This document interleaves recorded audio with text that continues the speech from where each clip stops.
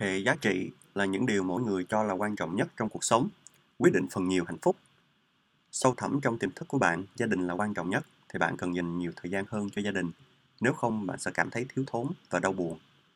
Và ngược lại, hệ giá trị của bạn có tương thích với vợ chồng, cha, mẹ, anh em, bạn bè, bạn sẽ tận hưởng được sự hòa hợp.